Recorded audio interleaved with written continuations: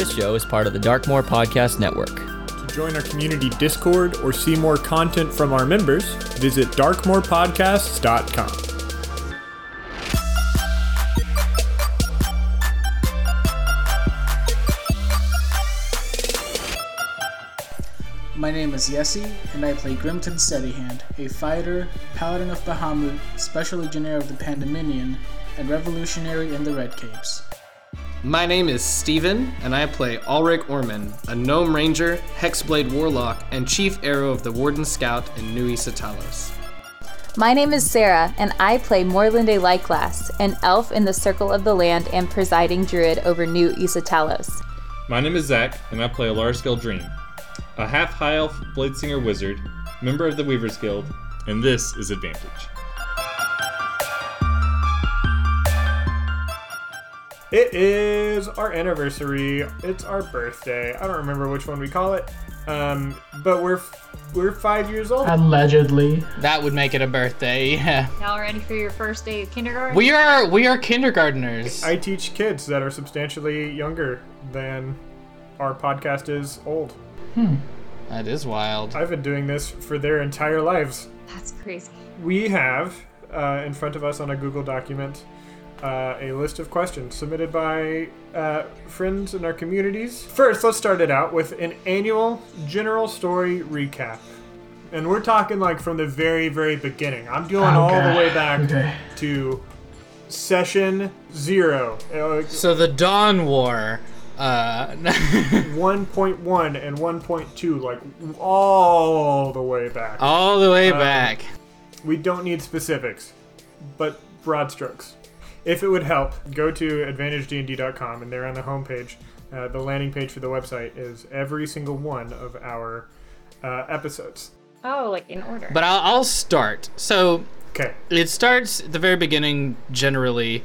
That there is a bit of a problem, and that is that the Pandemonium can no longer go through their normal trade route because of a Kolgafirian aggression, a war that Kolgafir is waging against the Pandemonium, and so the Pandemonium is looking for an alternative trade route, and they want to go through the Watched Forest, deciding not to be like terrible imperialists, just like the normal kind.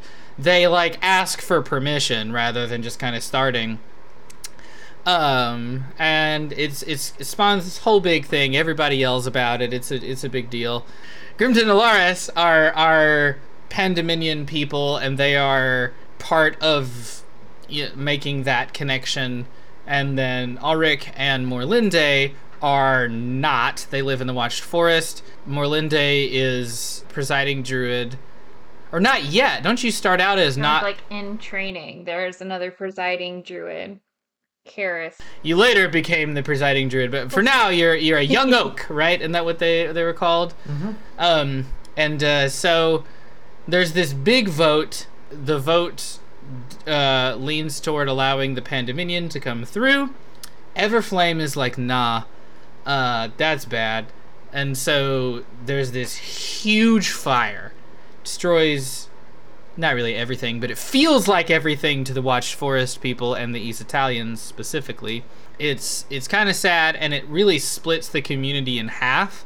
The grumpy kind of racist elves decide to like go off and do their own thing, and the rest of us try to rebuild and all that. I don't remember why we go north, but there's a reason we go north. Because you gotta get to Havenmere. Yeah, but like warn the Pandemonium. I remember that because what we discovered upon arrival is that was dumb as hell, because they had like figured it out, so we just like wasted a bunch of time. Told everybody, nobody really cared. Eventually, Grimton and Alaris became Special Legionnaires along the way. That's the Southern Redoubt with Lieutenant Colonel Erica Triumph. Anyway, though, so then we go down to Letras. I'm skipping a lot because I'm going to get down to Well, you sure did there. Why do you go to Letras? Because the Tempest Oath is going to go there for some reason. They go to Letras because the protected remnants have gone to Letras. Oh, yeah, we sent everybody there. Yeah. We went north. Everybody else went south. And Yeah, the Tempest Oath, the racist, who are the terrible racist elves that left Issa Talos after the burn, and the actual group, the Tempest Oath, who are zealots from the community of... The Rock of Visions? Then there's a big fight, and it was boy. wild. Well, okay, wait. This is important because this will get us into arc 2. Before there's a big fight, Erica Try, we're like, yo, homie, you do cast instrumentation. Will you come help us not die? And Erica's like, dude, I don't know. I got stuff to do today. And then, but we're like, lol, please, like, can you come down here? It's really scary. And so then she does. And then she abandoned her post to come help. She went AWOL as hell and came down to help us. Didn't tell nobody. And did a good job. Yeah. Some really good fortification. And then we fight and win, and it's bad. Like, it's good that we win. It's like a bad fight. Everything's ugly. Yeah. It's very hairy, very scary. Very hairy, such scary. And then that's the end of part 1. Yay! Did you talk about whenever we went like to the Circle of the Lands and whatnot? I skipped the whole like Library of Traditions, like Some worth noting, somewhere along the way, there were Warforged. Yeah, that's important. right. We did encounter Warforged, and then it's definitely more important in Arc 2, and that's the catalyst for Arc 2 is that like becomes apparent that the Watch Forest is not going to be safe from the Warforged. People over there doing some whack ass shit, and so their Warforged are like coming farther and farther east. We're worried that it's going to be a thing, and so Ulrich and Morlinde like begrudgingly agree to go along, and Alaris and Grimton are like, yeah, this is probably a good idea and something we should do as Special Legionnaires. So we're then going into the west to figure out what's going on in Herdirth. We're like, what's the fastest way there? And they're like, it's through hell. So we go there. I guess it's not actually, the 9 hells are like a real place. Yeah, but it's like, it's through hell's next door neighbor. And so we go through the Underdark, and it's terrible, and there's the whole God's Dream, and it's really horrifying. And I distinctly remember the encounter with the bugs, the big scary carrion crawlers. Grix. No, not the Grix. The big Grick is the small one. The centipede big thing. and the two people we tried real hard to save and then didn't. Yeah, after the water torture and whatnot. Yeah, I cried a little bit, a lot of bit. I skipped a small. Well, I'm skipping a lot anyway. Big beats. So then we're like, yo, we finally get somewhere, and we're like, yo, what's going on here? Where did we get to after we got out? It's Haven, right? Haven. And we killed a dragon. Oh yeah. Killed a dragon. Casually. Killed a dragon. We're like, lol, no big deal. That was Casual side quest. And then What do you do with the dragon pits? What do you do with the dragon Make a pits? cool flying boat. a skiff. You send him to your old pal Nexby, who needs him to make a flying boat. You don't see her for a while. You hop back down to the Underdark, and then you gotta journey through there to get back to Delve Deep. Delve Deep. You're right. Yeah, we go through. We have that little floor puzzle, and then we there's the Fool's Gold. There's the Hag fight part 2. The fight with Leovold. Ah, yes. The murder of Leovold. Who the first of many murders. That one wasn't murder, but what Zach did to those people in that one hole, that was murder. Like, Leovold came for a fight, those guys just got destroyed. And then we got to Delve Deep, and we went to a pub. There's a bunch of yuppies. It was pub yuppie. Meet Grimton's Red Cape friends. And the communists. Go around having dates on, like, you go on a date with Briston, and we go to this bar. I did.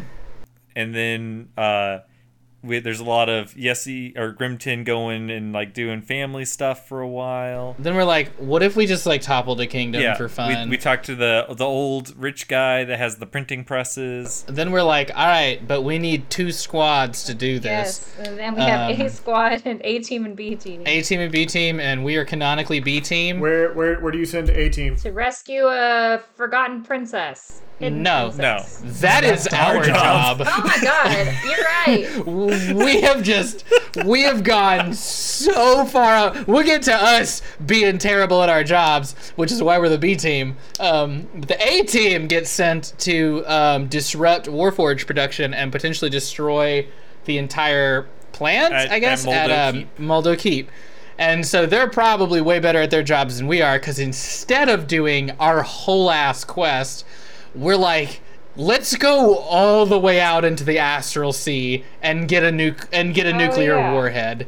Well, that's not exactly what happened. What happened was Alaris got sent a message about Try's trial for helping us. Oh yeah. And thought it would be a convenient way to get the party to go back to the Azure Keep, because he wanted to know more about the puzzle box, and was like, hey, we should go help Try in a sort of, obviously helpful, but also sort of, selfish. And so then we go towards Hararum. Yeah. In an underground. You take the through tunnel. And that's where we have where they're on strike, and we break into the factory and get the flying machine. Marsha Deathbringer and Takas Ure, the Horizon Walker, and your old pal Nexby with the flying machine that you later, after a very messy escape, name the Tyrant's Bane. And then we fly to the Azure Keep. In the Azure Keep, y'all report to the Special Legionnaire thingies. Yep. You figure out some puzzles with Elifir Geldream's old study. We go around town, see the sights. Ulrich and Morlinde meet Alaris' cousin. And then we go to the Springwood. When you decide to go to the Springwood, after celebrations, 2.43 celebrations, after Morlinde has helped Elder Fallhide from Isatalos sell Nexby's flying skiff schematics to the Pandemonium in order to get Lieutenant Carl Try off the hook, you have the celebration, and everything is good. And at that point, we are caught up to the year of our Lord, 2021. Wild. And everything else that has happened since then has happened in the last 12 months. So what has happened? We went to the Springwood. Alaris died. Yeah, I died. You were killed. From some magic barrier. It wasn't even a cool death. It was emotional, I feel like. But you were brought back to life. I was brought back to life by a Deva. And then we met Alaris' family, kind of. Some of it. 2 people.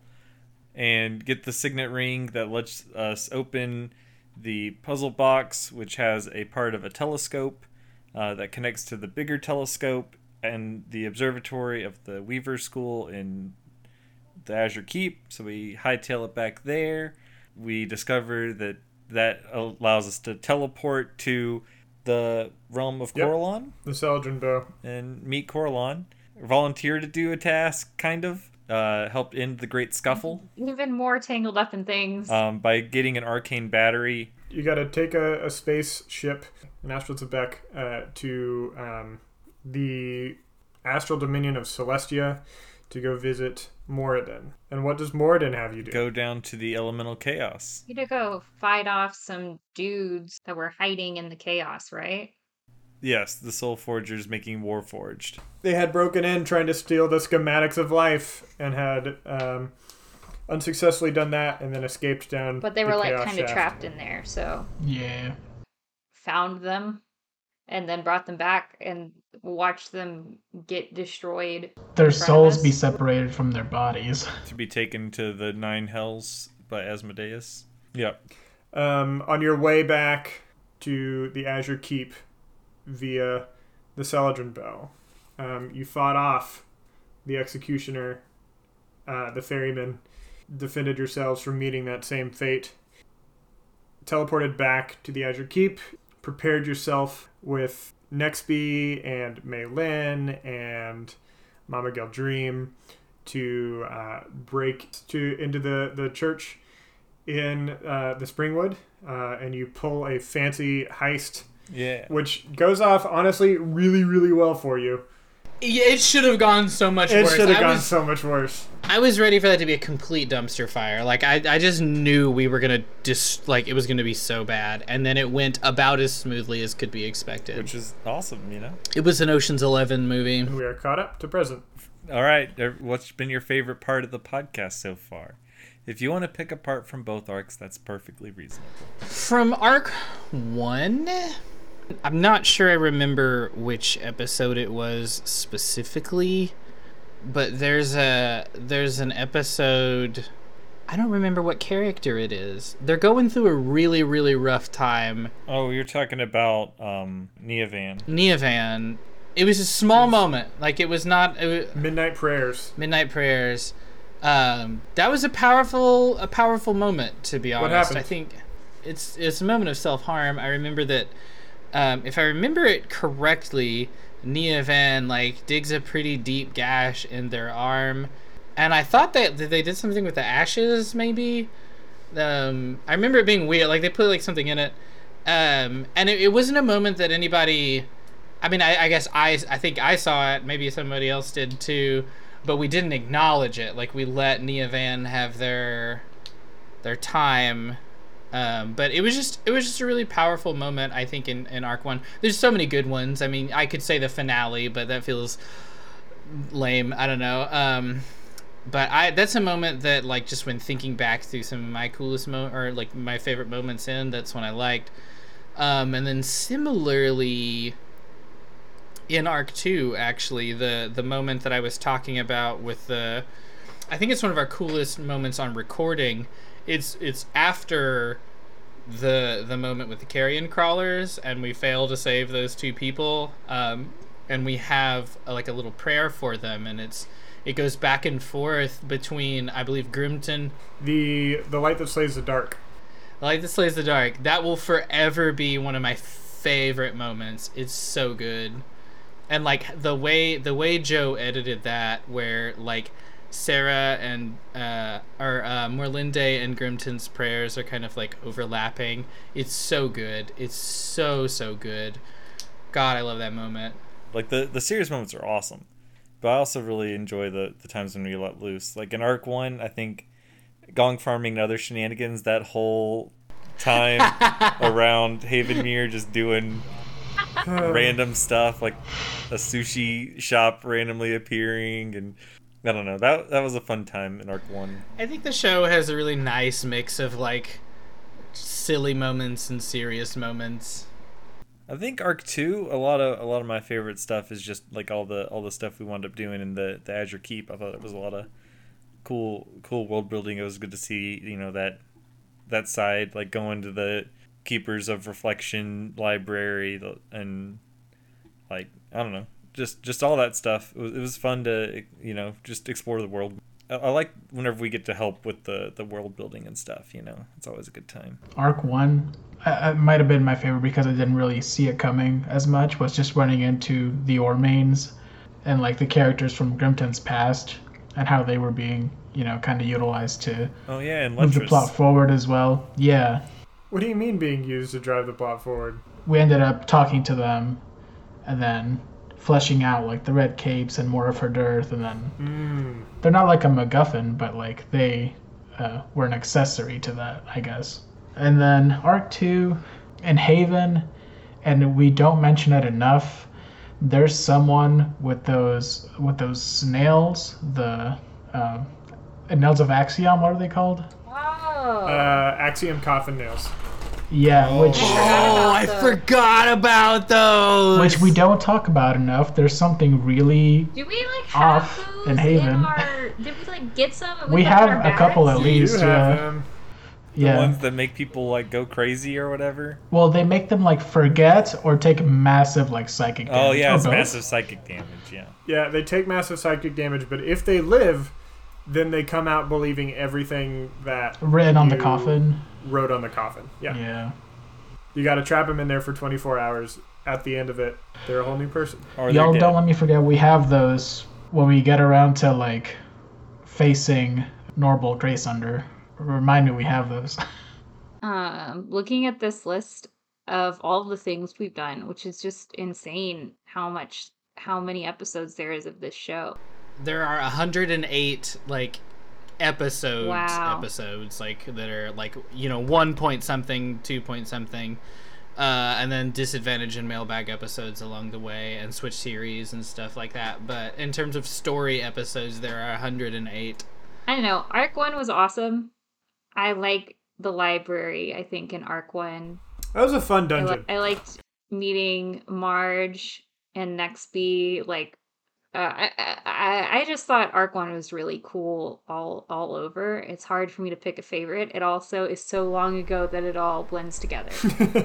Yeah. So I'm like, all of these things are one blob.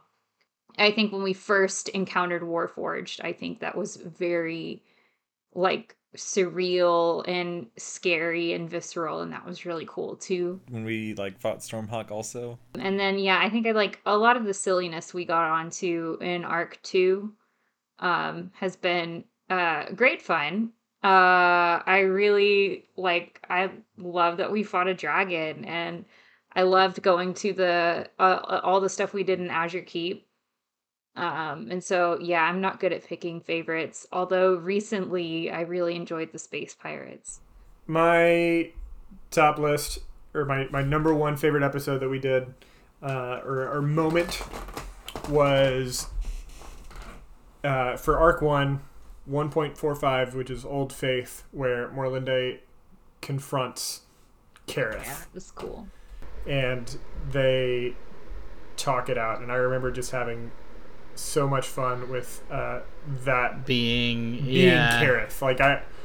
After writing and performing Kareth's opening monologue, like the rest of it was just stream of consciousness, because I felt so comfortable in Kareth's in Kareth's person, and that's rare for me as a dungeon master, because I rely so heavily on that tool of having things pre-written or points pre-written to talk about, that a moment like that with me and Kareth is so rare, and I loved it.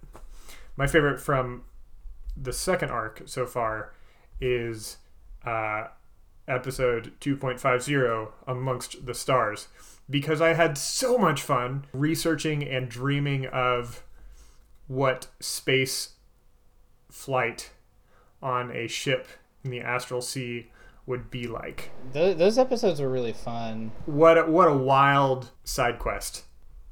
Where do you anticipate the story going from here? Somehow confronting either directly Graysunder or crippling his power over her dearth, like inciting rebellion in some way. Honestly, I have no idea. Like, both Ulrich as a character and Steven as a player feel very pulled along by this like plot and what's happening. And so like trying to like predict it is incredibly challenging, because like the heist and like all of that is not a thing. If you'd have asked me this exact question before we side quested super hard, I'd been like, no, we're gonna go save the princess, man, it's the thing. And then we did like everything but that, and then even while doing everything but that, we did a lot of other stuff I did not plan on. It took a turn, huh? It did. And so like, because of how fresh that turn is, I have no reason to believe that what we think is going to happen, so I just doubt any of our plans. I feel like anytime we've tried to like hardcore plan, it hasn't really worked out. Which is great. It makes very, very compelling radio, as it were. Well, Joe, what do you think is going to happen in the next 12 months? I plan to get you through the end of Arc 2. Oh. Yeah. And I hesitate saying that out loud. I hesitate saying that and having it be recorded. But also, me publishing that answer will add some fire on my ass to make sure that happens and it's done. Sort of follow up to that, is that like you think it'll take the entire year, or is that like within the year you would like it to happen? Within the year, I would like it to happen. I mean, it is worth pointing out that we are 8 episodes longer than the first season, and I don't think that's bad. I think the more our power rises and the more things we're capable of, it makes sense. It's, like, forget, we don't like J.K. Rowling and all that, but like each of our books gets longer because there's more in them, and I think that's fair. And I think that's true here. Like, that as it goes, there's just more story to tell. Mm-hmm. As of today, which is being recorded December 28th, 2021, as of today, we have already recorded like 3 episodes worth of Arc 2 Part 3, the final act of the story arc. Does it feel to you like you're in the final act? No. It feels like we're at best right before it. Like, I feel like anything could happen. We've side quested so hard that there's not a whole lot else to do, but there also feels like there's so much to do. I feel like we could go another 5-10 episodes and still not end the arc 2. Who knows, The next few episodes are going to be critical, I think, in finding out how long it's going to take. Pacing is going to be, because we're going to find out in, I think, fairly quick succession what happened with the A-Team. If there's even a princess for us to get. What's happening with this princess, yeah. How long have we been gone? Like a week? Yeah, like how many things have happened in our, time going everywhere except the cusp? Like, because we really did go everywhere. My guess is about 10 days. 10 days? Well, it depends. Not 10 days since you leaving Delve Deep, but like 10 days in Azure Keep. So after leaving Delve Deep... So like 2 weeks?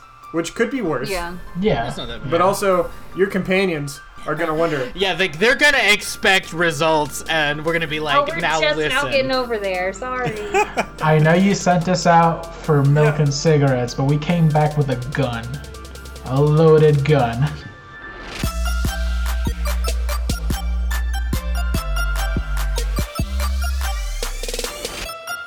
We should do some credits. I never get tired of doing the Dark Silver Forge ad. Good, let's do it. It's my favorite. Big shout out to Dark Silver Forge, who has like the dopest dice ever.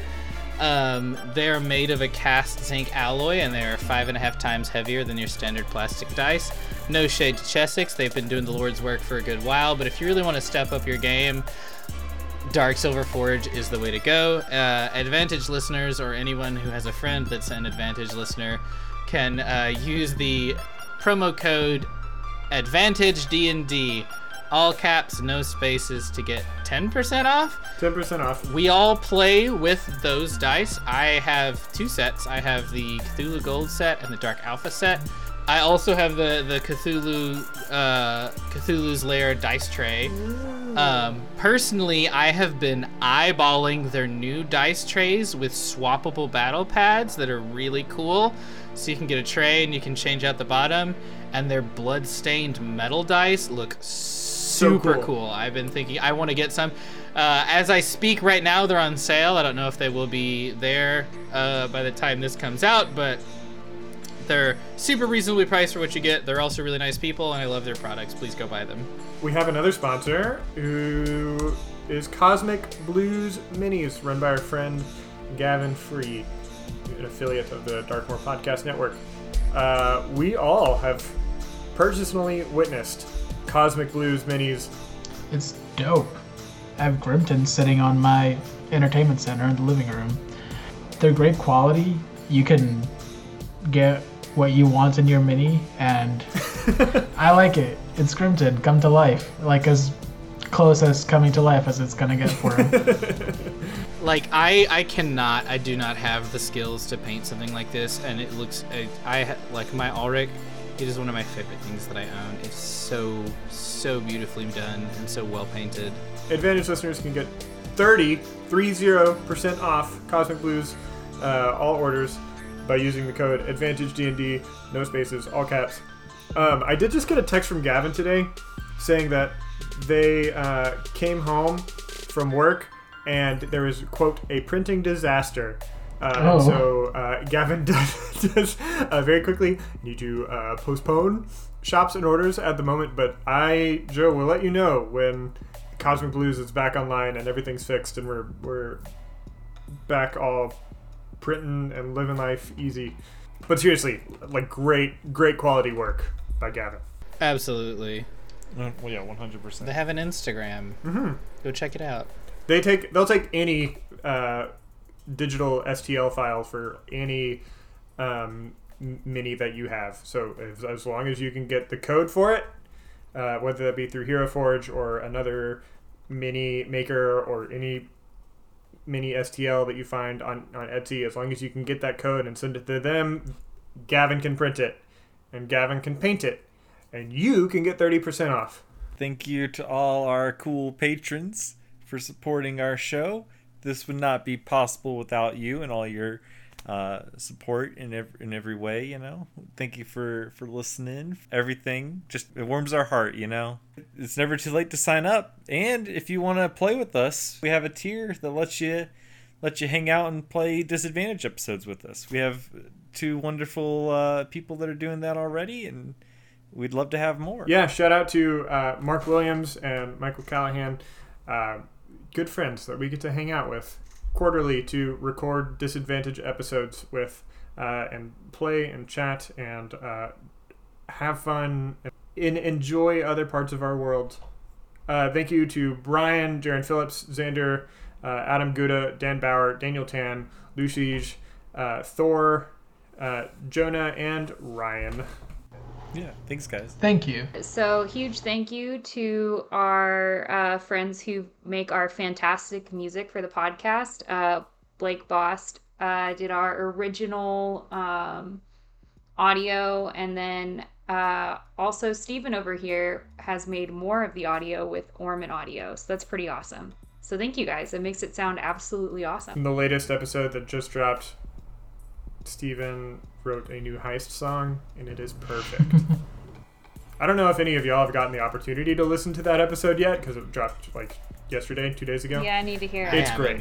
It's so good. You'll love it. Another thank you to the graphic art, which has been done by friend of the show and personal friend of some of ours, I think all of ours, Daniel Grayling, and the character art, which has been done by Emmeline Kelly. Thank you both. We appreciate your hard work. We have like on the Advantage website, we have it's not Teespring, is it? It's some one of those stores. It's TeePublic. TeePublic. It is really cool. It's really cool though, and I've considered multiple times buying a mug with my person on it. Yeah, they're not a sponsor of the show or anything, but it is a cool way to get Advantage stuff. For example, Zach has A phone case that has the map of the cusp on it. That's neat. I thought about getting those phone cases. They look really cool. It is dope. Got to see it in person. Michael Callahan has a shirt. I think Jonah has a shirt too. Shirts are on sale I right thought about now. getting a shirt at one point. Dylan, who won our giveaway 2 summers ago, has a hoodie. And I want So to there's say like a mug. definitely actual human beings out there who have and could wear some of this Yeah, that's cool. if they so chose. Yeah, I'm gonna order a shirt right now because it's on sale. I don't know why I don't own anything. I think it's strange that I don't own anything of it. I every time I'm like, I don't know why I don't already own something of this. Like I really should.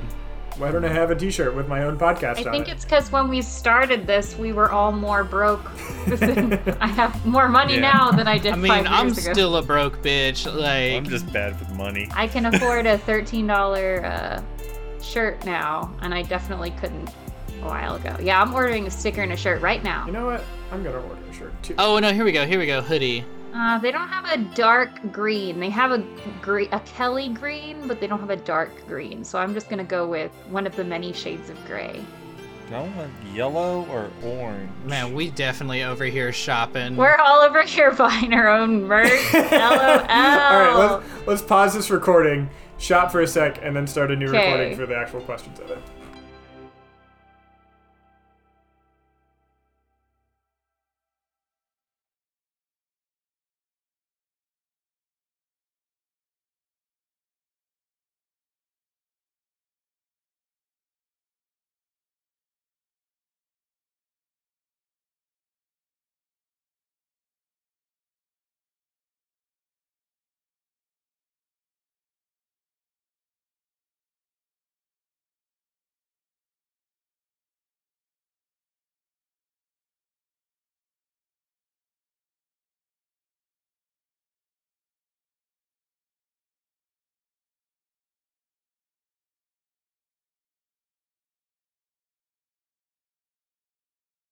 We've got a whole series of questions here.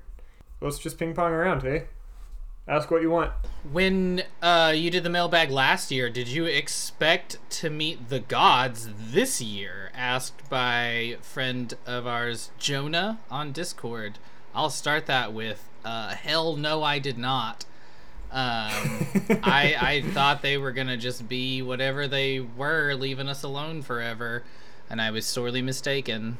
Yeah, that was even before you decided to go to the Springwood. Yeah. Given that there had been nothing put forth that would allow us to even travel to the Astral Sea at that point, no way. Right. Yeah. Even after we found out, like, oh, there's something to this puzzle box, and we jumped in, like, I didn't know we were gonna be right the F there with Coralon. Like, oh. I expected it. How could they have known? Yeah, I didn't expect it. Or how does Morlinde feel about spirits after meeting the gods? At first felt very like conflicted, like it can't be true and all those kind of things, but at this point it's kind of accepted that there is some overlap and like that is acceptable and just like it's a cultural thing. But also she's done interacting with them as well. Like she didn't want to meet any of these folks. And like the Coralon thing was just like too much. And then, yeah, freaking Morden, like she didn't need that. So I think that she has seen plenty, and it hasn't shaken her like reverence for the spirits in the forest or anything. And it has just shown her that the world is much, much, much bigger than the Watched Forest, and that's okay. She's also very done with it. Steven, how does Ulrich feel about gods in particular? It was a bit of an experience because on the one hand, like when they were just, they being the gods, when they were just like nebulous beings with no face, it was easier to dislike them. And some of that was shaken by like meeting them, and like Coralon was really lovely. But then like Ulrich has definitely always had a general dislike of more celestially oriented beings and the things that they do in our world and how they interact with it and like the damage they can cause.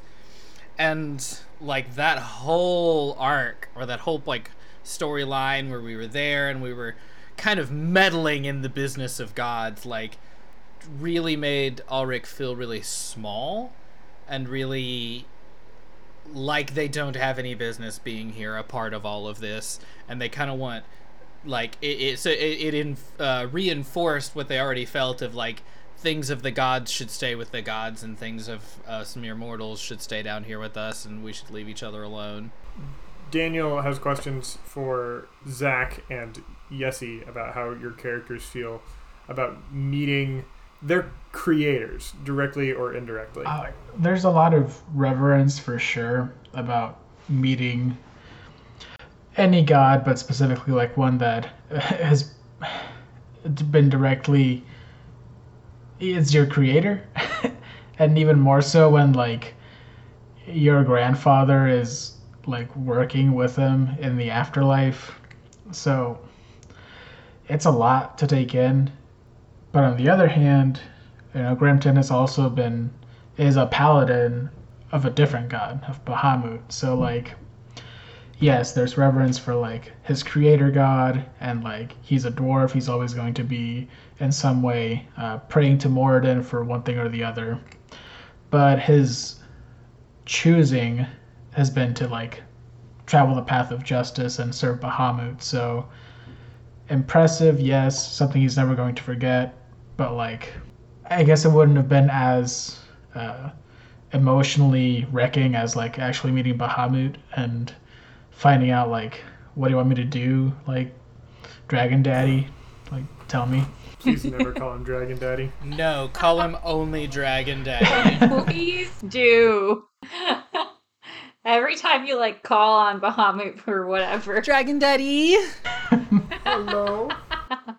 I think when we meet him, we'll find out that that's his preferred title. Now it has to be.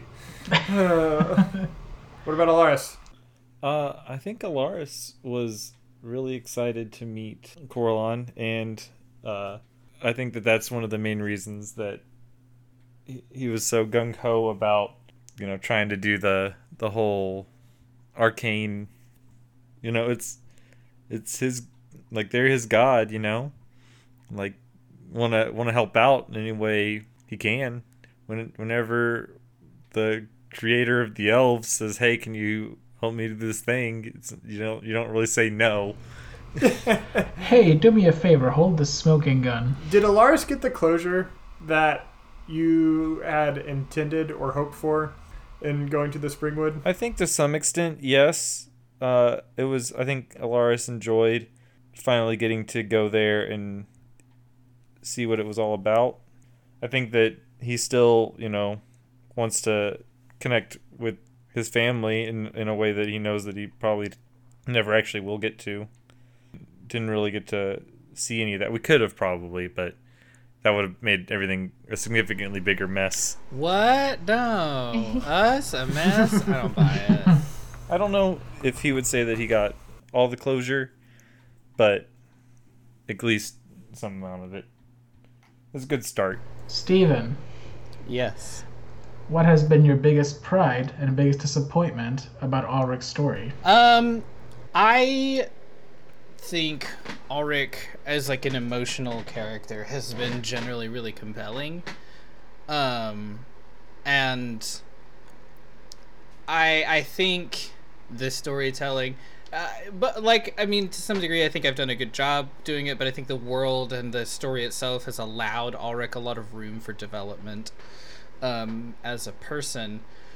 One thing that I feel that I haven't done quite as good of a job, I guess, and I think some of that has to do with just sort of like how we are as people, but like Ulrich as like a non-binary person, I'm not sure I have like done a very good job, like, I guess reminding everybody that's part of the narrative, or like, I don't want to say making a big deal out of it, but like that is an important part of Ulrich's character.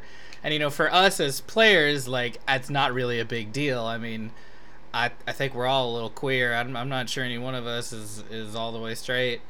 I don't know. Don't let me speak for you guys, but I'm not sure. I guess I'm not sure. I feel like I've done an incredibly good job portraying through the medium that we have Ulrich as a non-binary character, and as like being important to them. But like, I don't know, they look really cute. Their art's really nice. That helped a lot. Like the Ulrich, like, oh my god, I like fangirl over this so much, but like Ulrich's art looks so good. Like, I think I even made a TikTok right when we first got it and could say something about it. I was like, oh my god, I don't really have gender envy, like, generally, but like, or gender euphoria, but like Ulrich does right now, looking that good. And so Ulrich's cute. I don't know. Can you describe Ulrich's full physical appearance? They look real cute right now, and the having looked at your most updated Hero Forge is a pretty good thing, and the art that we got is a really good view. They are a gnome, so they're kind of small, and they are generally these days like presenting relatively femme. I think in the art and in the Hero Forge, they've got like a kind of crop top shirt that's like a little big, so it's like a little loose, but they've also been wearing like kind of dresses. I think we talked about, I remember an episode where we're gonna look a little more urban, and like that's been a vibe that I think Ulrich has gone with. They've moved to much darker clothes lately, so like blacks and deeper colors. They carry a bow and a sword, both of which like look clearly magical, like ominously magical, right? Yeah, like a little scary. Like what are the bow and what is the bow and what is the sword? The bow is the oath bow, which decides to hold a grudge whenever you use it. I don't remember the exact buff it gives you. I have that on my character sheet, but it I used it in the last battle of Arc 1. I don't remember who I killed with it, but there was a moment I killed somebody with it. The sword is the one that I took and began my like Hexblade Warlock kind of thing. So it looks really scary. And like the best way I could describe the sword is like wicked. Like it's very jagged, like looks supernatural. I've been Steven the person has been thinking about getting a Squadron 9 tattoo at some point. I feel like that'd be really cool. But they still have like kind of references to that, and I mean as a warden themselves, they have a little bit of armor and stuff that would indicate that. They also have some really cool arrows right now that have that electric blue fletching. Those are feathers made from Stormhawk, if I remember correctly. Those are Stormhawk's feathers. They're from the Tempest Oath. Well, yeah, but like that's where they get. Like we didn't like. Well, we did kill Stormhawk. Presumably, once. you didn't kill Stormhawk. Yeah. They didn't kill Stormhawk, but they are from Stormhawk. Right. And so I still got a few of those that float around. I don't use them very often. Mostly. You've also got 3 other types of arrows. Right. Yeah. That I cannot put on Hero Forge because they only let me do like one color of fletching. I look real cute, but like I could probably kill you if you messed with me. I'm disfigured a little bit. It's not. I'm not sure there's a good way to do it in the Hero Forge. Oh, you know what? There is now. Actually, there are scars. But I'm scarred, and it's not over like the eye. Right? No, it's like it's not a cool anime scar. It's kind of an ugly like lip scar that like goes like up the side of my face. That I got. That was another one of the contender moments when we're talking about like cool moments in each of the arcs. We're fighting the Hag, and Alriel is kind of having a moment, and Ulrich is doing what they can to help, and Alriel is like has been disfigured from this Hag, and so like they're he's kind of struggling, and in the process is fighting everybody, and scars Ulrich pretty bad. So like I'm real cute, and I also have a scar. Ulrich I guess feels a little insecure about if anybody were like to be mean to them about it, but like nobody has been, and Bristen's been really lovely, so like, you know, it's not like been a thing they've worried about just because it hasn't become a problem, but it's in the back of their mind. They're a little self-conscious about it. Also, they're like, I don't want to say proud of it necessarily, I think that's misleading, but like they feel justified in the actions they took to get it, and caring for their friend, and so it's okay. They're okay with it. Some other highlights. The other arrows that you have are black crow feathers. Oh yeah, from yeah. Your Warden Scout. You have some red feather stuff that are from Mavroth. Yeah. And you've got we never talked about the fletching on this, but we've talked about the points of the silvered arrows that you got for fighting demons or devils. You've also got a ring on your finger. What is that ring? Oh yeah. Is the ring the sea glass? Yep, it's the sea glass. So the sea glass is for my bae, which is Bristen, and it sort of shows me a video game RPG style waypoint in the middle of my vision, wherever Bristen is. So like if I can turn and look and see, doesn't matter where he is or where I am, it is overlaid kind of on my vision so I can see it through anything. And so the ring is that sea glass. And you have a cape on your back. Oh yeah! I guess like I haven't necessarily imagined myself always wearing it. It's a thing I kind of imagine myself sort of putting on as I go into battle. But it's cool. It's a cool cloak cape. I don't remember what it does. Hold on. Dimension Door. It's a cape of Mountebank, whatever.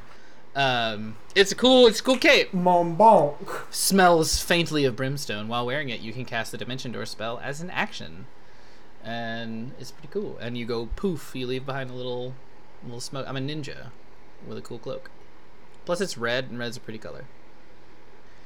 In that vein, Sarah, why don't you how about you answer 2 for me? Describe Morlinde and how she currently looks, and then talk about what you're most looking forward to in Arc 3. Yeah. Sorry, I was too busy looking at the cool Ulrich ones, so let me get back. Yeah, I'm gonna pull up Morlinde on the Hero Forge. We all have Hero Forge minis. Yeah. You can own us. Let me... Okay, wait. I have too many... I also just got Windows 11 and I can't find anything. Alright, so... Morlinde. I really like the art we had commissioned by Emmeline Ember the Summer, or earlier Which in the also year, you can whenever see all that happened. on the website for anybody listening that hasn't gone to AdvantageDND.com. You can see our character art. Morlinde is an elf, and a wood elf, so she is garbed in green, as many are. A green robe. She has always had a cool staff. It started off as just a normal wooden staff, but now I acquired a cool staff. I don't remember what makes that staff cool. Is it Because, Staff again, of Woodlands? Is that right? I think so. I found something that was cool that matched my character and asked you for it, and you gave it to me.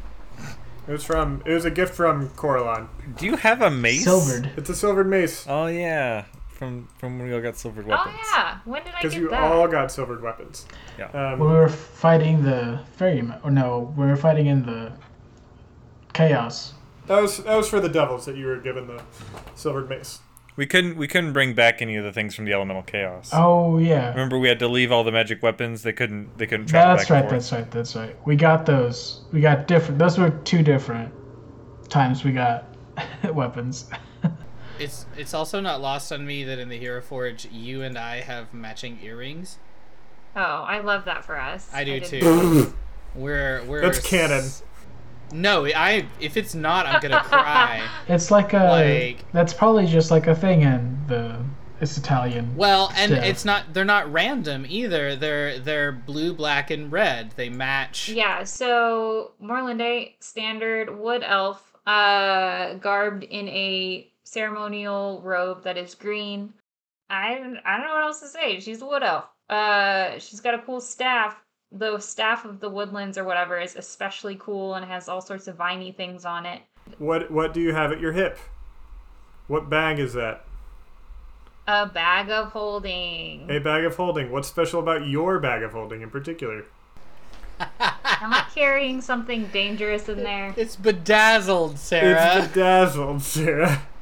Oh, I forgot. Oh my god, that's from like way back in Like, Arc 1. Yeah, that's Bedazzled like it. the in the first like 10 episodes. That was something that you said or something.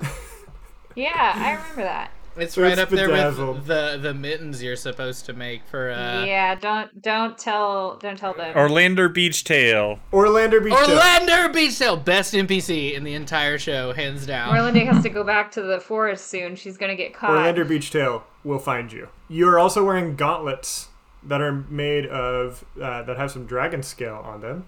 Oh yeah, I remember. From Mavroth. Yeah, go ahead and talk about like Oh, the what you're most Not looking forward giving to. away anything. Yeah. Well, I think it's Spoiler-free. common knowledge that you and I we're out. won't be content. You and I will. Sorry, Sarah and Steven will be, but Ulrich and Our Alaris. characters. Yeah. We're gonna kill them. Maybe. They're going They to might die. Who knows? That's always been a possibility. Hope they don't die. I think I'm very excited for the new character. I'm excited for the character's new class. I'm excited for you to have a mechanical to get to relearn mechanics of your new character. That'll be I think the most exciting And then the thing option for me. of like once trying that, then like playing with some multi-classy things and like there's a lot of options and I feel like Morlinde I had those options but I didn't feel comfortable enough in the mechanics to use them. Now I do. So I'm excited to try that mechanically. I'm excited to play another kind of character. I don't know. The story that we're coming into, I think, is very complex, very cool, the way Joe has set it up.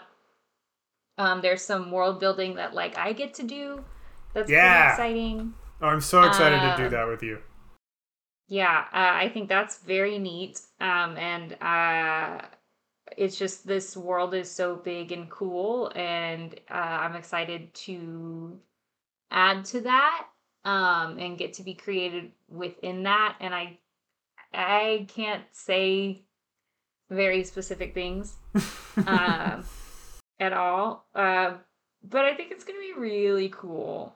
That I can't say anything else without getting more specific. I'm also excited, and that sounds cool. So maybe I'll just kamikaze Grimton to make a new character. I won't do that, but I appreciate that. But if he dies, he dies. But if he dies, he dies. And he gets to go work with his grandma. Maybe. Maybe. That made that really sweet. Yeah, it did. Describe Grimton. Grimton, Steadyhand, is a mountain dwarf from Herdirth. Getting up in age, I always want to say 400 and then realize 400 is too old for a dwarf, so not quite that old. I forgot where we landed last time. But his hair... He's old. He's old. Not quite old as dirt, but nearly there. Yeah. His hair is dark, but it's quickly graying. Large portions of his beard are gray, and there's a lot of gray in his hair on his head as well.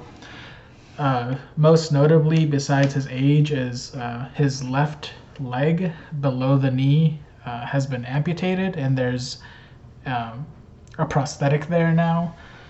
I believe copper is what we decided, or was it bronze? Have we ever gotten a story about that? A very brief one, yeah. Someone was in Grimton's shop, or he was at a shop, and someone tried to steal something. To try to get away, they stabbed him in the back of the leg so that he wouldn't pursue them. And then, infections happen and stuff happens and things get amputated. We'll say that there was magic involved that couldn't be healed. I don't know. He is carrying a silvered Ugrash that he got to battle some devils. He also has a battle axe named Tooth and a radiant sword named Gorbring's Radiance that he tends to favor in combat. He's also doesn't always use a shield that looks like a target, which is a cursed shield that attracts projectiles towards him. Also has a bag of holding at his side and a plate made of dwarven plate that he borrowed from the Library of Traditions. Something interesting to note in the Hero Forge mini is that on the ground there is amethyst, an important rock to dwarves, but also rope, because it is a very versatile tool. What's around Grimton's neck? Around his neck is what appears to be a gorget. But if that's not what that was going for, there's also a red cape, which you'll be shocked to find out. Didn't know that he is part of the Red Capes, and What? And also a special legionnaire for the Pandemonium, which is really important. Zach, give us Alaris' physical appearance since we're going through these things. Yeah. All right. Alaris is a dark-skinned half-elf with a beard and longer hair.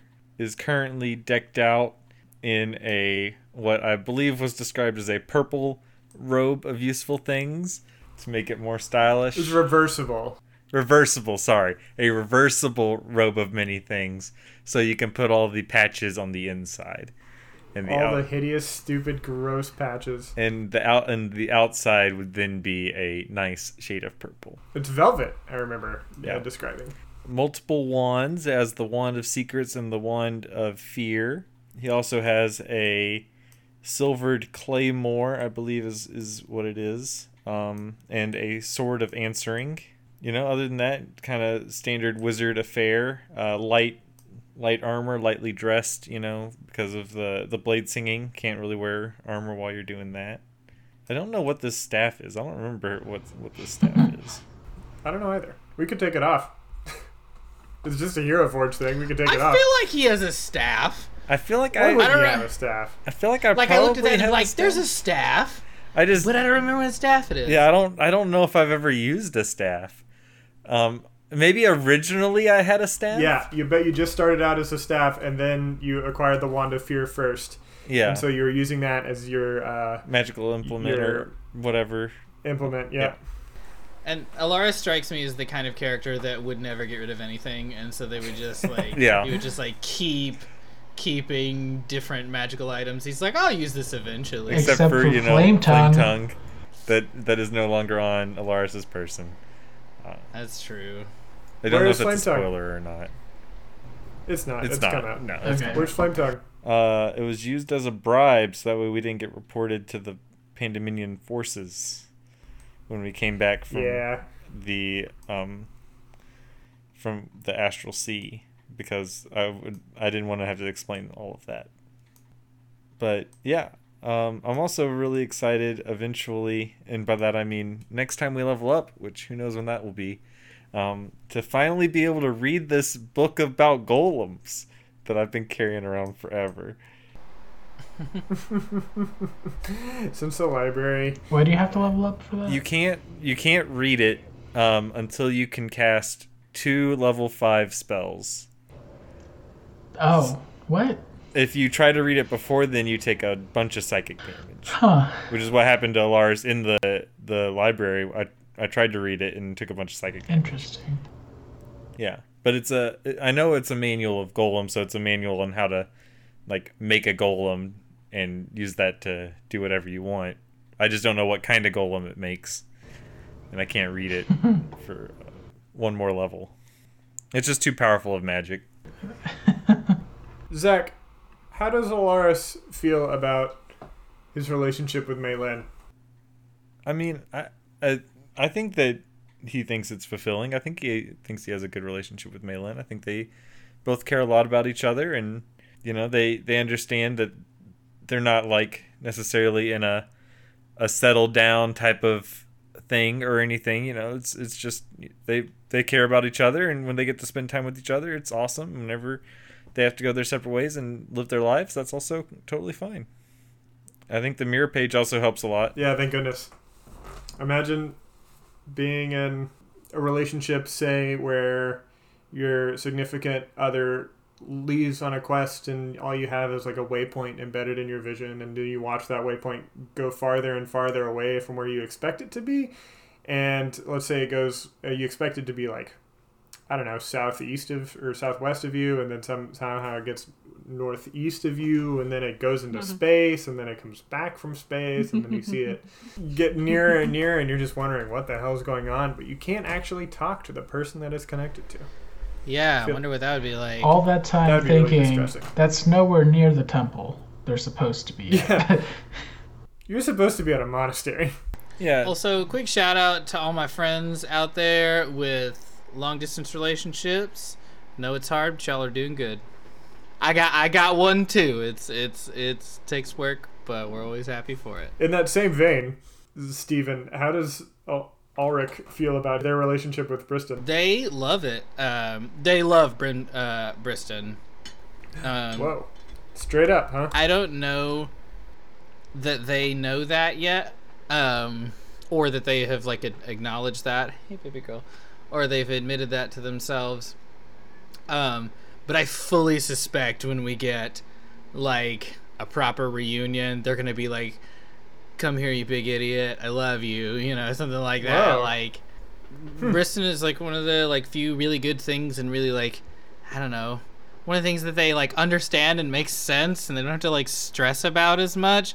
Like they worry about Briston, but they don't like worry about Briston. Like, they worry about his safety, but not the like security of their relationship. So probably going to be some strong emotions there upon return. particularly with all the like nonsense that we've been through recently. I don't know. It's been really stressful, and being with Briston is not stressful. It's really nice and pleasant. This is a question given to us by our patron Callahan, asking for everybody, which NPC do you wish you've spent more time with? Past 2 arcs. That's hard to say, because I feel like, much to Joe's not chagrin but effort at least, we get a lot from our NPCs. You do. I like that. Yeah. I like that you have a rotating cast of regular NPCs that you see and see again. Drag everywhere that we're going. Pony. I could always use more pony. Oh yeah, J Pony Esquire. Pony J Esquire. He's a cool dude. Mama Girl Dream. She's like, I know we got a lot of her, but I never can get enough of her. She's one of my I favorites. know, that's what I was thinking. I was like, well, we've already spent plenty of time, but it was a good time. And her boo thing. Art. He doesn't get enough. Art doesn't get enough screen time. Art Simone. No, I don't. Steven, this is one from Thomas Basioko. I'm sticking to it. Who's at the taco 1344 on Twitter. They asked us about a month ago, and I asked if it was okay if I could add it to our mailbag, and they said yes. Asking, is Auric by the book, or is Auric a bit homebrewed? Auric is, I think, technically by the book in that... By a book? By a book, yes. Not by the PHB. So not by that book specifically. But I am not that flavor of creative to come up with, like, my own mechanics. So, like, anything that Auric has, I couldn't have done without a reference. And if you ever notice any kind of like irregularities or something, assume it's a mistake. Like I've probably screwed something up. But the Hexblade Warlock can be found is that in Tasha's? Hexblade Warlock is definitely like a canon one. But the Ranger subtype, the Ranger class, is by a book. I don't remember what. It's Unearthed Arcana. One of the books. Unearthed Arcana, yeah, it's by that. So technically, yes. Everything about Auric's mechanics, assuming that I haven't messed them up, are by official D&D rules. The Unearthed Arcana, dear listener, is a like playtest publication that Wizards of the Coast does, and we found one that seemed really cool when we were building Auric mechanically, and we were able to super work it in and into the story and bring like Mother Bear into it, and it kicks a lot of ass. I think it really fits. It really does. My mechanics are always story driven, so like, I mean, I pick some stuff because it's just cool, you know, and like especially when Joe's like, hey, pick a item that you want or something. You know, a lot of that is just I'll pick something cool, but for the most part, I decide what I'm going to do. Like, you know, would this make sense for Ulrich's character? Would this make sense for like the narrative? And so that's how I pick everything that Ulrich does or has or levels in. It's all about the story. Speaking of Warlock Pact, this is from Ian, from DMST and Dragon Mind and Playing Out of Character. Will Ulrich ever explore their Warlock Pact, in the language of the question, in future arcs? Maybe. It's more the pact itself. I'm not sure how important it is to the narrative. Now, I say not sure because, and I mean like not sure. I don't mean it's not and I just don't know how to say it. I mean a lot of that is undetermined, and so I don't know what I think of it yet, or what how much of it to explore or what it means or any of that.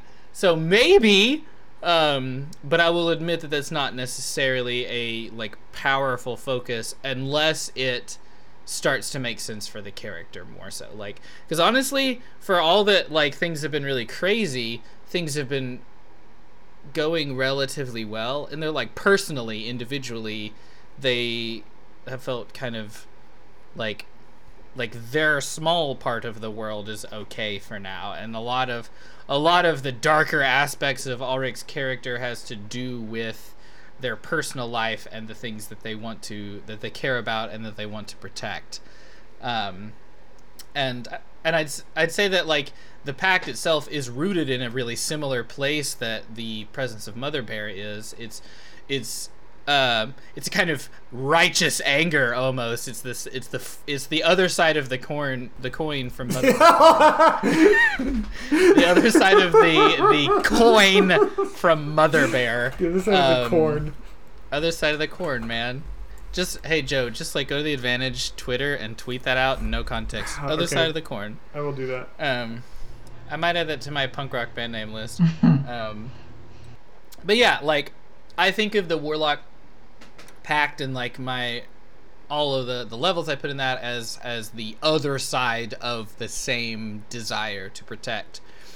Maybe is the short answer. Ulrich's Pact was driven not by like a need or a want to have more power, but an invocation of the sinisterity of Ulrich's being at that time. Because my protective aspect was becoming more vengeful at the time of taking it. Kind of a by any means necessary sort of approach. How are y'all liking the new Patreon arrangements going? Like, are you enjoying yourselves? Yes, it kicks my butt because it makes me like get things done, but it's fun. Have we had a lot of people submit things to the name bag? No, the bag of many names. We should make a bigger deal out of that. Jonah has. I don't know what tier you have to be at for that one. I think it's just level 2 or the first level, the $2 level. Let's go to Patreon. I haven't looked at our tiers in a while. The $10 tier is really the sweet one. That's where you start getting like the bonus real benefits. Because we do the inspo. I really enjoy the I'll admit that like a lot of times when we get there, I'm like, oh god, I'm tired. Super I don't want to tired. do an inspiration. But I also do genuinely enjoy the inspiration episodes. I think they're really cool, and I think it's a fun kind of like behind the scenes, behind the DM screen for listeners, and I think they'd be particularly helpful for people who are wanting to run their own campaigns. I just like hanging out with our Patreons when they play with us, or oh yeah, just on they're the so Discord. lovely.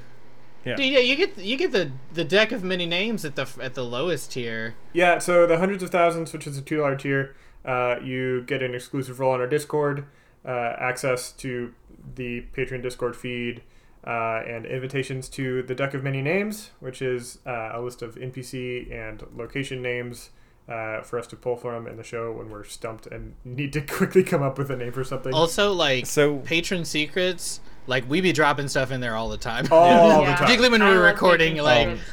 Admittedly, it's a lot of it's going to be just wildly out of context if you're not listening, but like it's But that's a there's delight. stuff there. That's part of it. Yeah. Yeah, And it's part of the fun. Like, Please what the heck are they talking about? submit names to the bag so we don't wind up with more Brogans or Marges. Marges is of the Barges.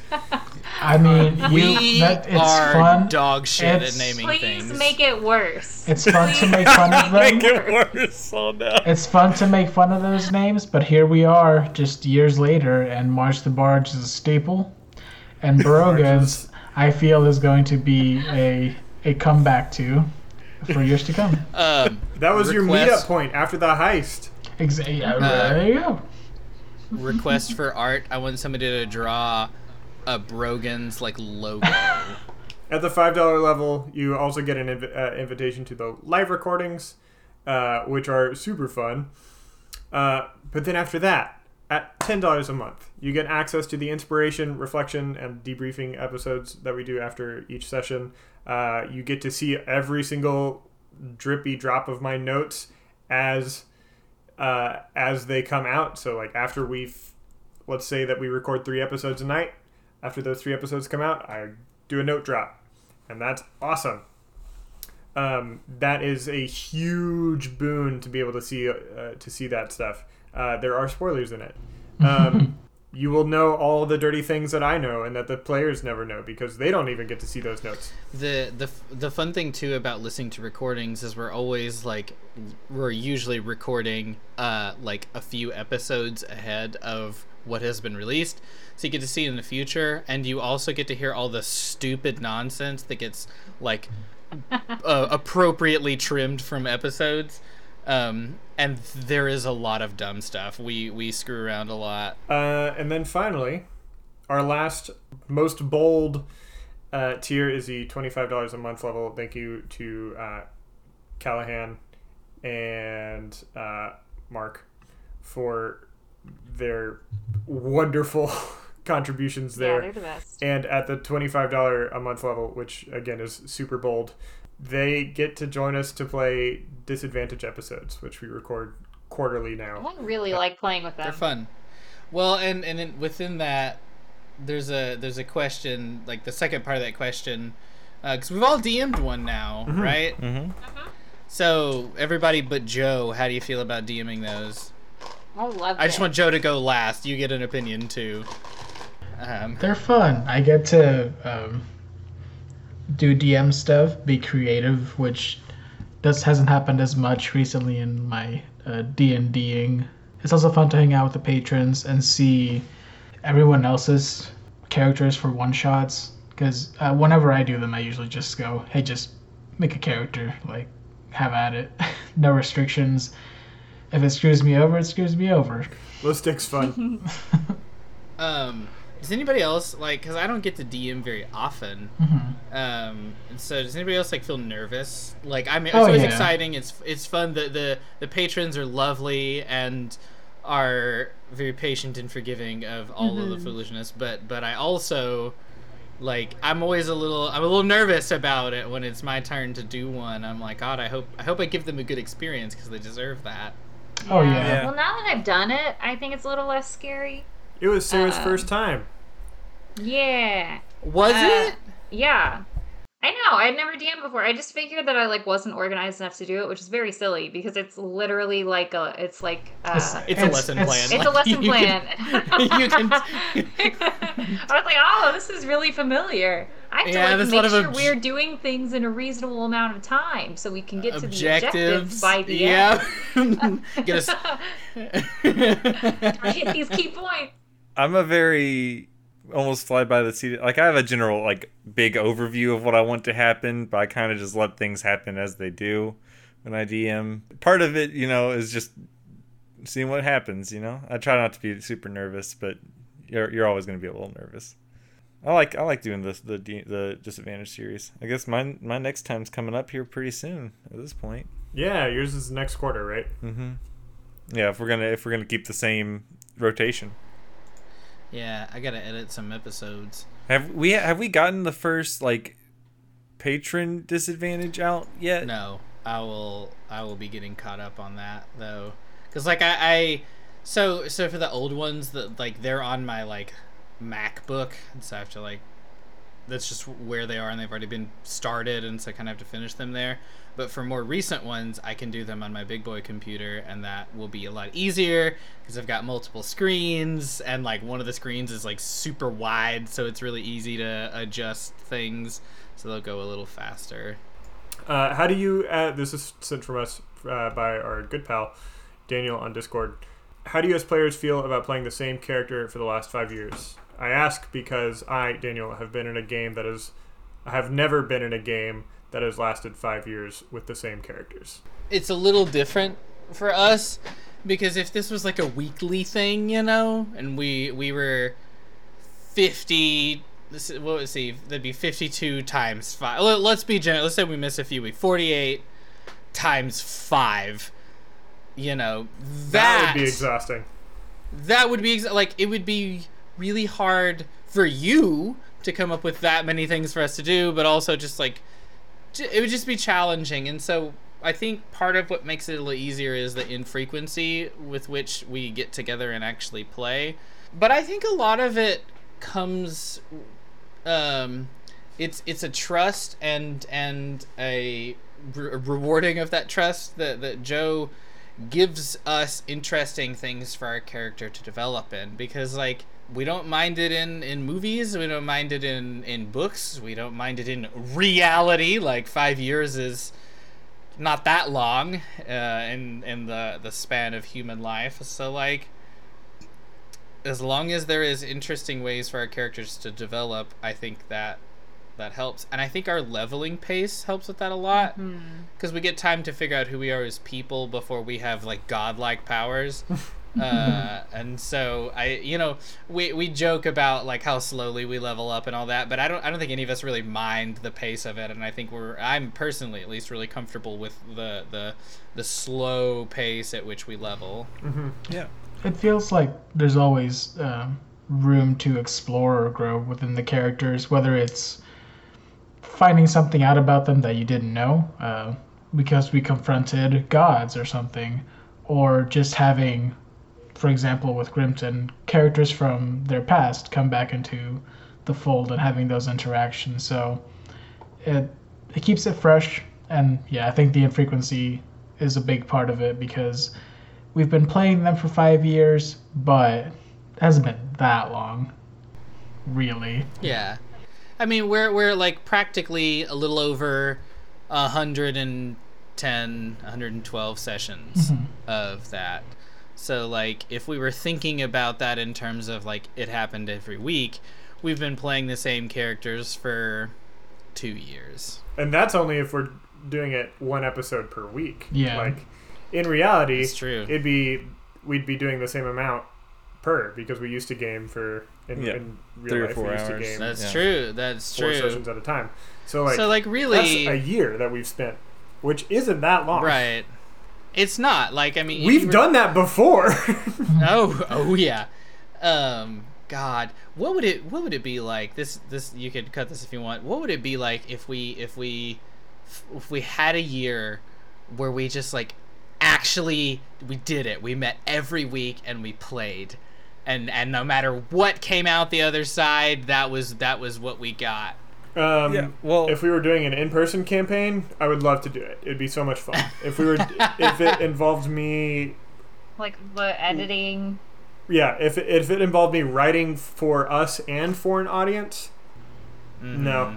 Like if it was Usurp Subversion again, sure, let's do it. Someday maybe. Yeah. This is actually tags into a question that I kind of wanted to ask everybody before we jump into the other one. I think Joe, you and I maybe talked a little bit about like how we all sort of think of this as going on forever, but we also acknowledge that we're real humans with lives, and that may not be a reality that we can attach ourselves to. So like how do you guys feel about that? Like the longevity of this project. I mean, I know we're 5 years into it now, but I mean, and things have changed, right? Like our drop schedule has changed, our recording schedule has changed. Like, how do you guys feel about the longevity of this project and what we're doing? I think one thing that I think is interesting as we go through this together is that like in 5 years, like we have all grown a lot. Like we are in our late 20s or even our early 30s. Yeah, my next birthday is 30. That's not lost on I'm me. about to be 29 in like 2 days.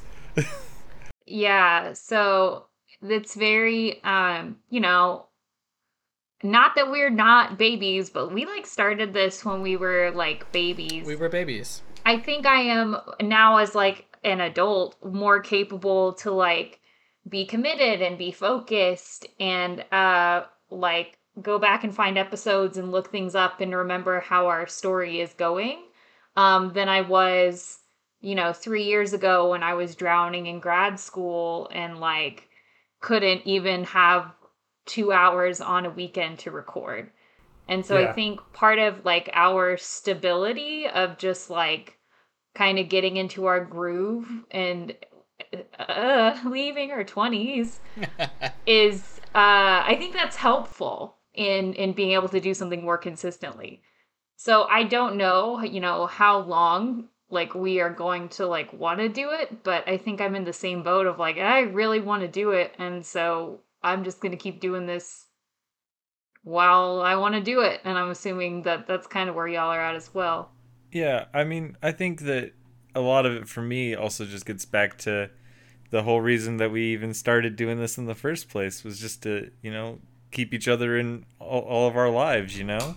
And I think, like, as long as we're all still friends and want to hang out, I think that this can go for as long as we want it to, Is that why we're doing this? Well, and it's interesting for me because, like, my feelings about the longevity of the project are at once the exact same as Sarah's and the complete opposite of Sarah's. To some degree, my life is more stable than it was, but, like, honestly, it's harder for me to find time these days. There's just, like, I have a lot going on in my life, and we all do. Like, we're all busy people. We've all got a lot of things going on. And even though our lives are more stable, we're also, like, filling them with other important things as we age. Yeah. And so, to me, it's not about, like, this hasn't gotten easier. It's actually gotten a little harder, if anything. But that difficulty only stands to prove that this is a long-lasting project, because I'm willing to carve out time for it. Yeah. I can't always do it like I want. I'm sure maybe some of our listeners and even me to some degree like miss a bi-weekly release schedule. God, I do but too. like, and I'm the one that controls that, Well, yeah, but like, it's hard. It's hard, as you're saying. It's hard. As a person who's like struggling to get caught up on those disadvantage episodes, it's just hard to find that kind of time and energy to sit down and do that. And so I think it's a testament to how much we care about this project that we're willing to do it even though it's hard, and that we're 5 years in, and I can't really like, I acknowledge that there is a potential reality that this will stop at some point. But I also can't imagine it. Yeah. Like, it doesn't sound real. And so that, I think that speaks volumes to what we want. And I think, Zach is correct. Like, we did this because we wanted to keep playing as friends. And so I think... And I don't anticipate that going away. Yeah. Yeah. Bet. So, like, here we are. We're going to keep on keeping on. Yeah, these last 5 questions were sent to us by John, who hosts Dragon Mind and is in DM Shower Thoughts. And in Dragon Mind, which is a great show, it recently joined the network. It's not one of the shows that would end up getting a Switch series, so don't expect that. But Dragon Mind, or in the last episodes that have been put out, has spoken to DMs and players about their experiences in D&D and other TTRPGs. And so these are a set of questions that he regularly asks those people. And these are going to be hopefully a little bit more quick fire than our other ones. And those questions are: what do you love about D&D? I like to bullshit. It's just fun. And that's, like, D&D is collective bullshitting. Like, there's more to it, for sure, but, like, a setting where yes-anding and just, like, coming up with stuff, like, right there is the expected. That's how you participate. Man, it's the best. It's so much fun. And, like, the mechanics are fun, and, like, I like magic and, that kind of world and all, but, like, what's fun to me is really just making stuff up as I go. Like, what would your character do about this? I'm like, well, obviously this, and everyone just has to go with it. Yeah. like, well, that's what they said. That's what we're gonna do. Like, Yeah, I really like the creative, like the group storytelling aspect. I like that it's like a group of people. Obviously, the DM is running the show more or less, but like the players are the ones driving the train. So I love that mutual storytelling aspect of a collective group going through this adventure and discovering all these cool new things and using these cool powers and discovering magical items. Just everything. It's just a fun time. That's been like a happy consequence of playing D&D for me, like the group storytelling and the role playing. I started playing it, and I do love D&D still because of it. It brought like turn-based like JRPGs and made them into like a group event. So I got to like make a character, level it up, and then just like there were other people enjoying it with me. So that I still do enjoy that a lot. The actual like mechanics of it. I was thinking the same thing Yessie just said of like, I love video games. And I really like those kind of RPGs and JRPGs. Actually, all RPGs, all of them, the ARPGs, all of them. I think it's funny that there's like 7 different categories, 17 different categories of RPG. It's like I like all of them. But those are always like single player games. And so, you know, if I want to go like play video games like with my spouse, but I want to play an RPG, I just have to sit there with my Switch while he's on the Xbox. You know, it's like we're not playing together. We are in the same space. We're not playing together. What I love about this is we get to do the video games, but like together. And I understand that that's hilarious because this was the original RPG. Right. I was just okay. So timelines are a little messed up here. I'm on a stream quest to play through every Final Fantasy game. Nice. Which you guys should know. Final Fantasy 1 is Dog terrible. shit. Of course. Well, It is not as bad dog as Final shit. Fantasy It is 2. so bad. What system was that on? Nintendo. I don't Originally. even know. I believe it But was. like, Sega? No, Super Nintendo probably. It was either Nintendo or Here's- Super here's- Nintendo. there's the real problem is there's just so many random encounters, and there's like the game would be a third as long as it is without the amount of random encounters that you can't do anything about. But like playing it is so funny because it's like it's the barest minimum of TTRPG mechanics. Like you have a character, but your character's not really you. It's like a class. Yeah. And you're almost like DMing, but from the other side of like there is a story and you got 4 people and you're making them all go do the thing. And so, like Sarah was saying, I think it's really interesting that most of us, from when we've grown up, came from video game RPGs, and we're like, oh, we can do this with friends? Yeah. Badass! Like, you know, like, let's get a pizza. All right, next question. Well, Joe first, and then the rest of Okay. us. What motivated you, Joe, to become a DM? So my first DMing experience was, I think I could tell a story too, and then ended up being trash. Zach was the only person that witnessed that. But then I wanted to do better, and so then I ended up putting together what became Usurp Subversion. I wanted to keep playing, and I thought we could do a cool podcast, and so that's why we built The Cusp. So, for everybody else, the other half of that question is, what is your favorite class to play and why? I don't really have a favorite class, to be completely honest. In that I'm a little bad at keeping up with the mechanics of all of them anyway. They're all gonna give me problems. They're all fun. I have yet to play a character or a class and been like, well, this sucks. This is not very fun. And the only times that has like kind of happened, I've realized later that it was because I did it poorly. Because then I'll see somebody else doing the same class but like well, and I'm like, well, that kicks ass. That's really cool.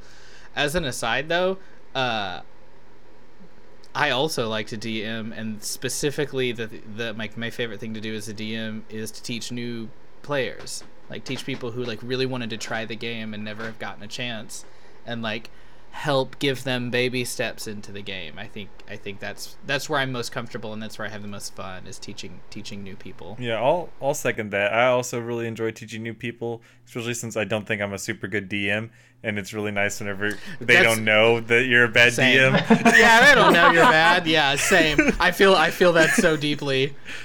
But I think my favorite class, I really like being a wizard. I think that overall, I really like what Bard has to bring to the table.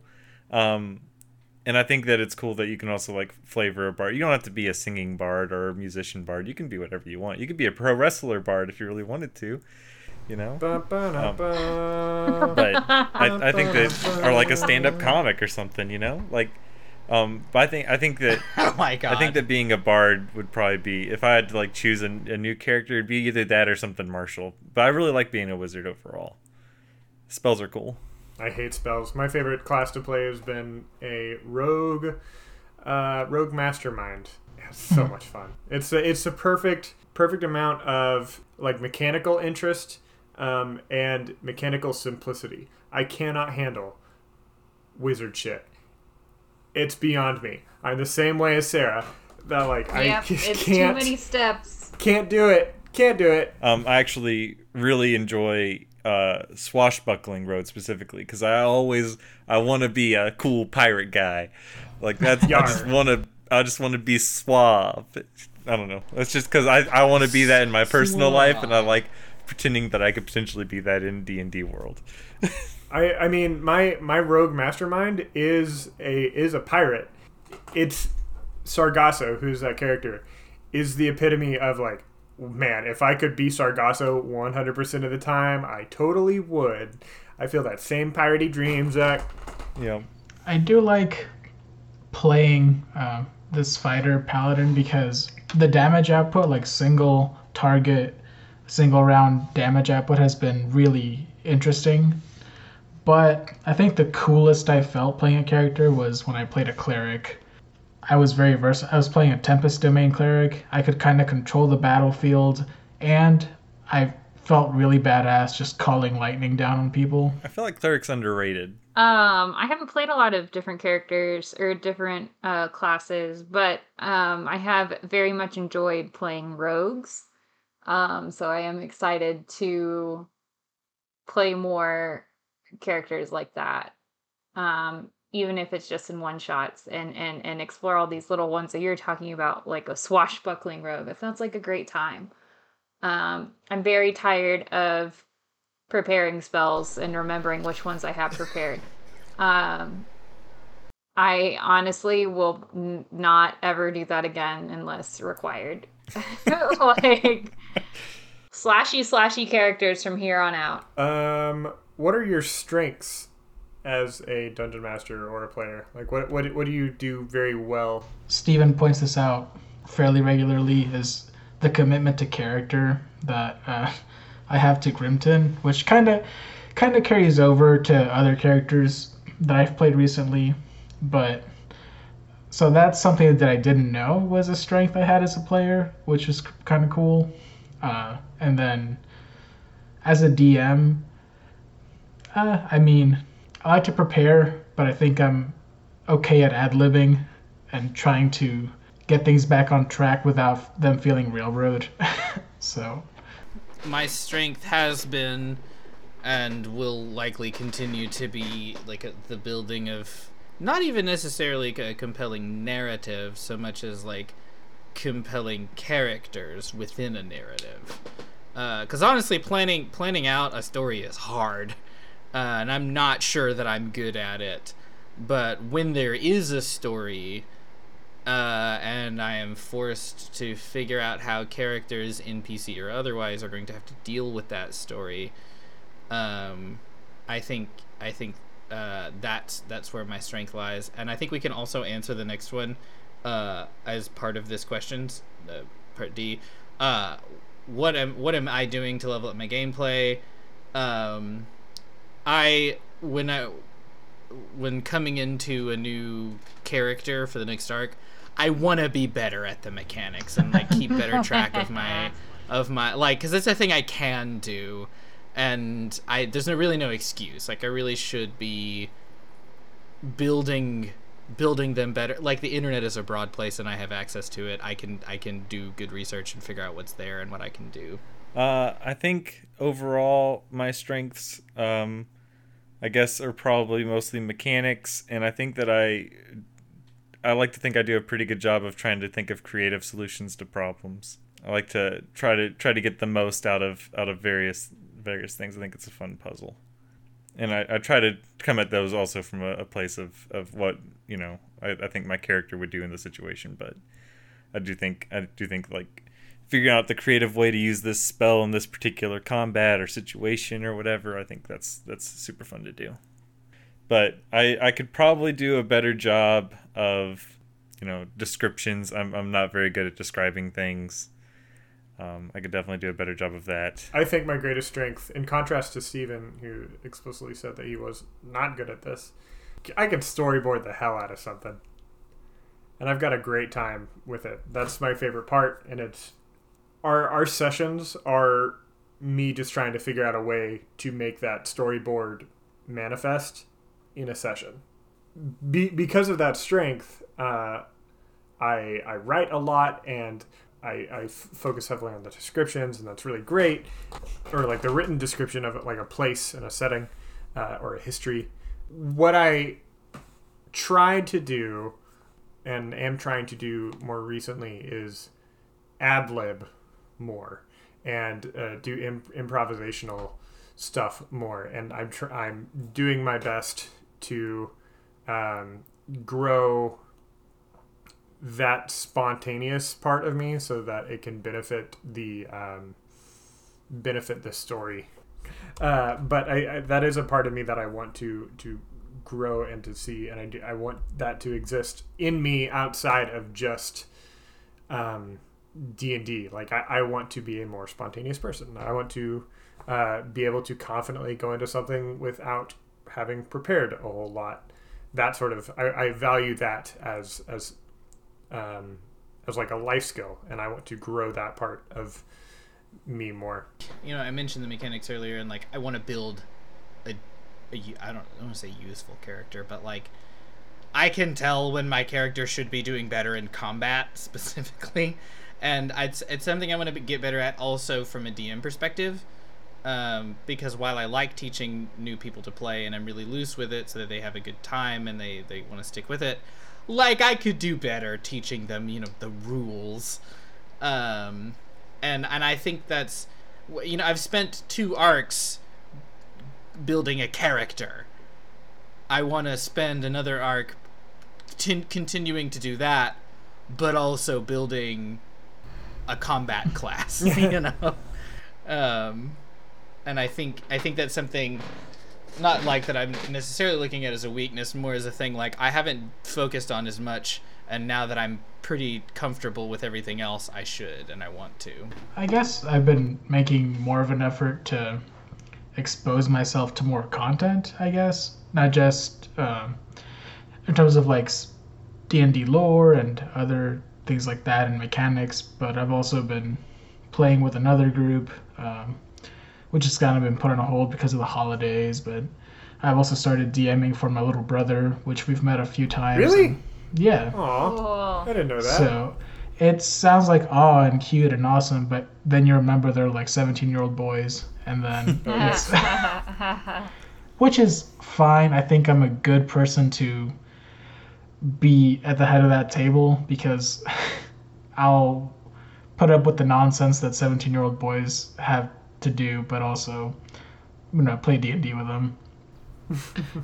And so that's been fun. They seem to enjoy it and they want to play more, so I've been growing doing that. It's gotten me to, by proxy, learn a little bit about other classes just because that's what they're playing. So I make a point to like make myself familiar with those classes, because it's good for me to keep track of things, but also because they're all new to D&D. So like they're gonna have tons of questions. Yeah, they don't know, so you have to know. Yeah. Yeah. But it's been fun. I am excited to get much more comfortable with mechanics, which is hilarious because we've been doing this so long. You think I should get it by now, but I don't. And so I haven't really felt comfortable doing things like multi-classing or trying anything like really crazy. So I've just been sticking to very like what exactly I can look up on D&D Beyond and in my PDF copy of the PHB, and so it's very like limited compared to what is actually out there. So I'm excited to like really spend some time with my new character and all of the cool things that can be done mechanically there, so that I can, utilize cool items that we get a hold of, and I can use cool mechanic things to also push character development, and vice versa. Whereas those things have kind of been separate for me for a while. So I think I finally have the brain space, and I'm not gonna be a freaking druid anymore. And I think it's gonna help. I think it's gonna be really cool. All right, finally, if you could go back in time and give yourself a piece of advice as a player or a dungeon master, what would it be? Start sooner. Just start now. Because I started being interested in Dungeons and Dragons in like mid-high school. I thought it was like kind of interesting, but I didn't really know how to get into it. And it was mid-college before I did. And then, it was even later before I even tried to DM anything. And like, man, just start. Any of you listeners out there, if you're like, I kind of want to play, just go for it. Just do. Get 2 friends and trade out DMing. It doesn't matter what it looks like. It doesn't have to be pretty. Just do it. It's fun. Yeah, I wish I had DM'd earlier. I think I had this idea in my brain of like, I'm not a writer and I'm not like, quote, that kind of creative. Therefore I cannot DM. And you do not have to be a writer or someone who likes writing to DM and have a good time. And so I think for me, I wish I had told myself, like, I wish in the beginning I had tried DMing, because it's a lot of fun. And it was a really silly, like, well, everyone I know who DMs, which is, Joe and Yessie, who are incredible, like, writers and creative in that sense. I was like, oh, you have to do that. And you don't. That's fantastic. And I love it. But that's not the only way to DM.